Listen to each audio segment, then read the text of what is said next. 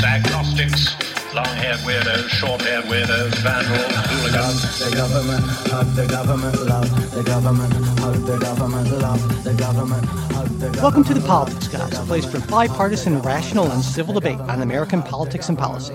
I'm Michael Baranowski, a professor of political science at Northern Kentucky University. I'm joined today by my conservative counterpart, Cleveland area attorney and defender of freedom, Jay Carson. Hey, Mike.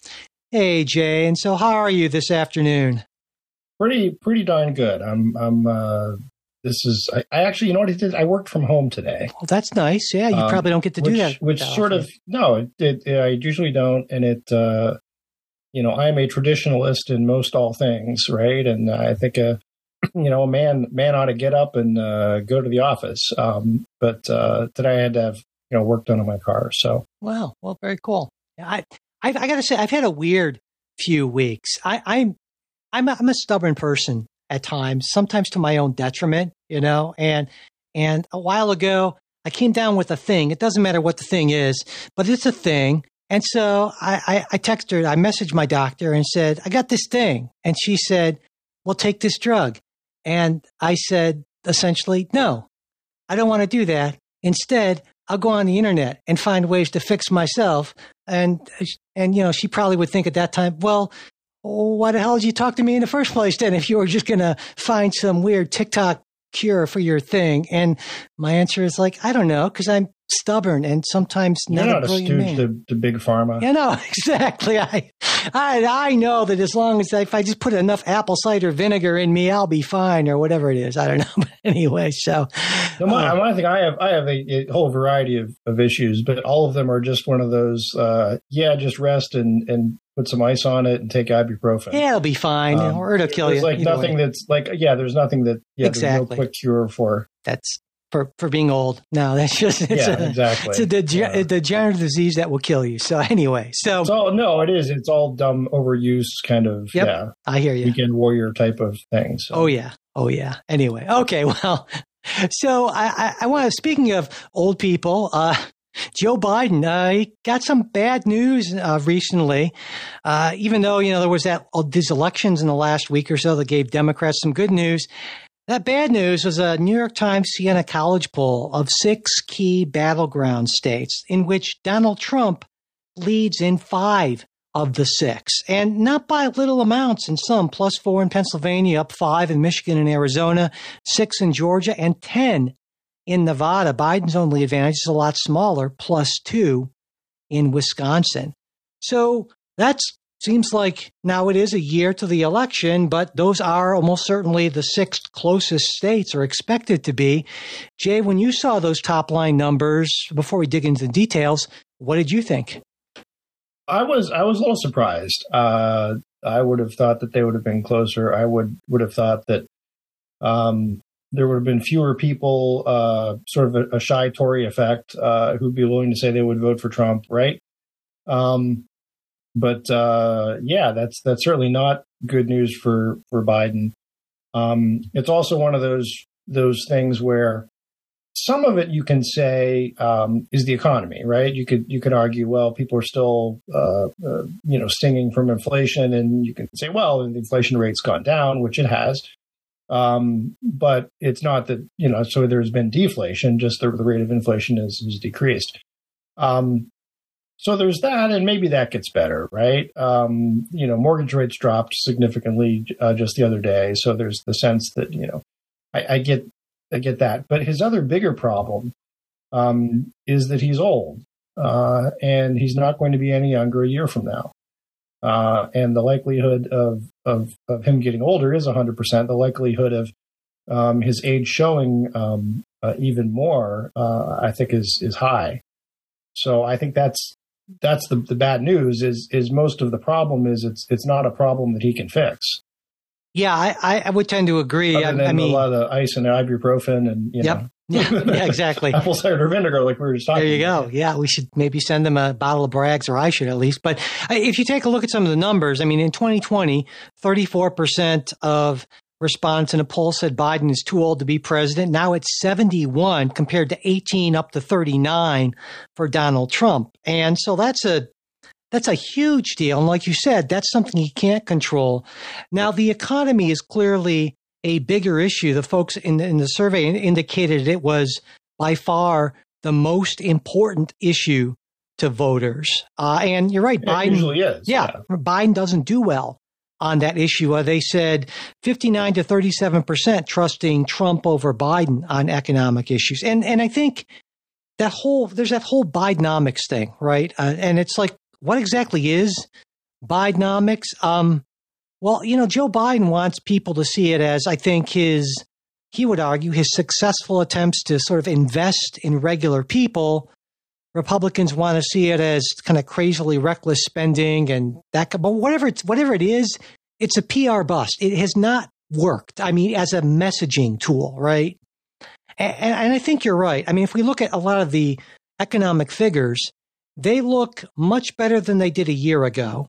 And they're also on the right trajectory. There was, a year ago, we were all certain, almost everyone was certain there was going to be a recession. And now that seemed to somehow not happen. And so I think Biden. You also said inflation would be back to 2%. You're right, and it's nuts. It's like 3 point something. So higher than but still obviously a big drop. I mean, unemployment is at a ridiculously low rate, and so a lot's going well. And I think what Biden is betting is that there's a lag between that improvement and voters' perception of a better economy. And a year out, that's not so much of an issue, essentially, right? And again, age thing aside, I think he also thinks, well, the focus is on me as president, but once we start running things like I mentioned in the weekend show,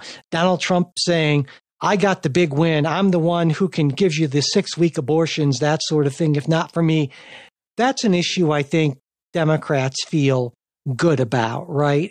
But even so, I don't think Trump's going to. I mean, he was putting that out there because that was the news of the day. Yeah, exactly. And after Election Day, I don't think he's going to run on that. He's going to run on, here's what gas cost when I was president, and here's what your grocery bill was when I was president, and here's what it is now. And Trump voters don't punish him for being inconsistent or even being incoherent. I mean, that's pretty clear. And if you take a look at that base, will definitely and will probably vote for Donald Trump, that was average in those 6 states, 45%. For Biden, it was 40, meaning that Trump's base is clearly stronger, more sort of baked in. Motivated, yeah. Exactly, right? And now, I think you might have mentioned this, or we talked about Nikki Haley in the weekend show, right? Nikki Haley actually does a lot better against Biden than Donald Trump does. She leads in all 6 of those states by an average of around 9 to 10, but I don't think that matters because she doesn't make it through the primaries, basically. And I expect you would agree with that. Probably. But if I'm Nikki Haley, I start flogging those numbers out there saying, look, here's the thing. Do you want to be able to have Trump making snarky comments and own the libs and all that kind of stuff, or do you actually want to win? Though, of course, Trump could point to this. I think that's. Go ahead. Sorry. Yeah, but Trump. For all the talk, I mean, Trump has lost, 4 straight elections. So I think there is a contingent that if they're convinced someone else can really win, might be willing to jump ship. I don't know that it's there yet because it just hasn't kind of crystallized yet. You know what I mean? It's sort of there's almost it still seems too hypothetical. And maybe so. But, yeah.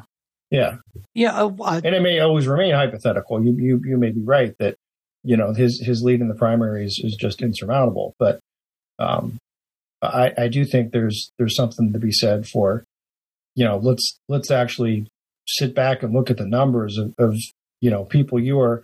If I'm a Republican strategist, and I kind of am in my spare time, I would say, look, let's look at who is most likely to beat Joe Biden, because otherwise, anything can happen with Donald Trump.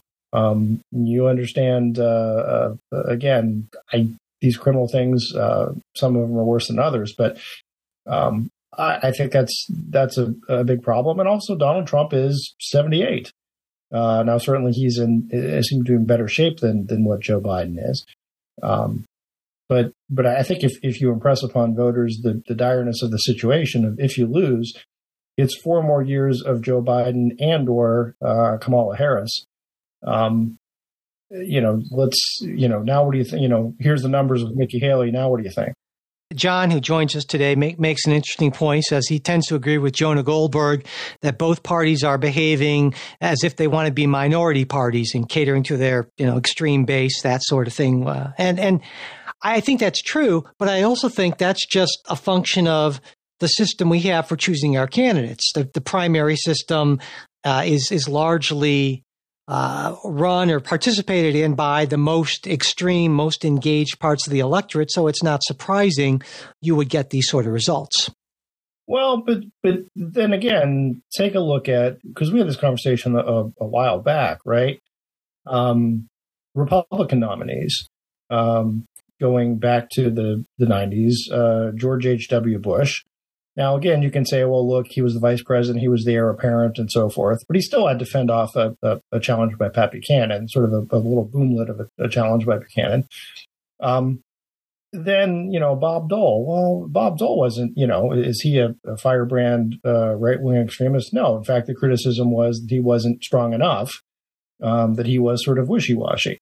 Then you got George W. Bush. Now, I would say he was more conservative, but still not the most conservative. And I think a lot of conservatives grouched about too much spending.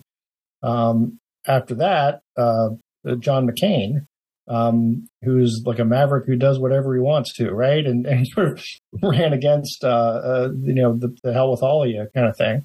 Then Mitt Romney. Again, what I'm saying is none of these folks, until you get to Trump, would you consider extremists. And so your argument is, I would say your argument and your hope is that the Trump thing is sort of a longer boomlet and will eventually fizzle. Yeah, I'm saying most of the time, parties go for who they do believe is the most electable. I think that used to be true, but it seems like when I look at a lot of the candidates, especially I think of all the races that Republicans should have won. Republicans should, I would think, have a majority in the Senate right now, but they don't because of exactly that, nominating people who had a decidedly worse chance of winning. Oh, yeah. Yeah, no, I'm talking presidential candidates. Okay. Because I think your mileage may vary from state to state, right? Part of that depends on, the bench strength that you've got in the state and so forth. And again, I think in Georgia in particular, there was a lot of bad decision making there, and there was Trump injecting himself into the race, which made it a problem. And I think where was another? Pennsylvania was, again, just there was a horrible candidate who was drafted because he was sort of the Trumpian sort of guy, and that's what I mean when I say Trump losing so many elections. Yeah. In Ohio, J.D. Vance won sort of improbably, and I think that's more just the momentum of Ohio is mostly a red state, he ran and his opponent didn't run a great campaign. So, well, no, I shouldn't say that. Ryan, I think, ran a decent campaign. Just in a bad what I'm saying is a lot of these congressional candidates, actual mileages may vary by where you are. But if you're looking at the larger Republican electorate of who they pick as their presidential nominee, it tends to be someone who represents a cross section of the party. Well, I certainly hope you're right about that. And as a result, it ends up nobody's ever really happy with them. I think that's another thing of, I think you always, how is it? Democrats fall in love, Republicans fall in line. It used to be the case, but now it seems like it's been the opposite since 2016. But sort of again, with Trump being the exception and the old Obama, giving the chill down the leg kind of thing. And yeah, most Republicans, I would say, don't get that over any candidate. The exception perhaps being Trump now. Right. And so, I mean, and again, this goes back to something we've talked about a lot in the past is I tend to believe or actually fear, both would work, that the Republican Party has transformed in a fundamental way toward the sort of nativist extremist sort of thing. And you believe and hope, and I hope you're right, that that's not the case. And this is a short-term thing. And we'll certainly find out after the 2024 election, I would expect. I would say I think it probably remains to be seen. Yeah. Right. Yeah, absolutely. It's an open question. I do think, I don't say this on the weekend show because, you kind of rambling, but because this was just something I was thinking about earlier today. There is sort of a lack of seriousness that troubles me. There are a lot of Republicans and I've been looking at this for a long time, and I read a lot of history stuff, and there've always been, sort of sleazy politicians, and there've always been, folks who were sort of the showboaters and, all hat and no cattle type thing. But I think more than before, and this from both parties, there tend to be candidates who are just not serious people, if you will, right? If you remember the hit on George W. Bush was that he lacked gravitas, right? And good Lord, I mean, you can have that kind of gravitas, a little bit of that back, compared when you look around Congress right now, that you've got a lot of folks who are just unserious and just plain weirdos in some case. Right, Jim. In the old days, a guy like Jim Trafficant from your old stomping grounds used to stand out, but now exactly. Yeah, absolutely, yeah. So one thing you mentioned earlier is Trump conviction, and I should point out in that survey, things change a lot.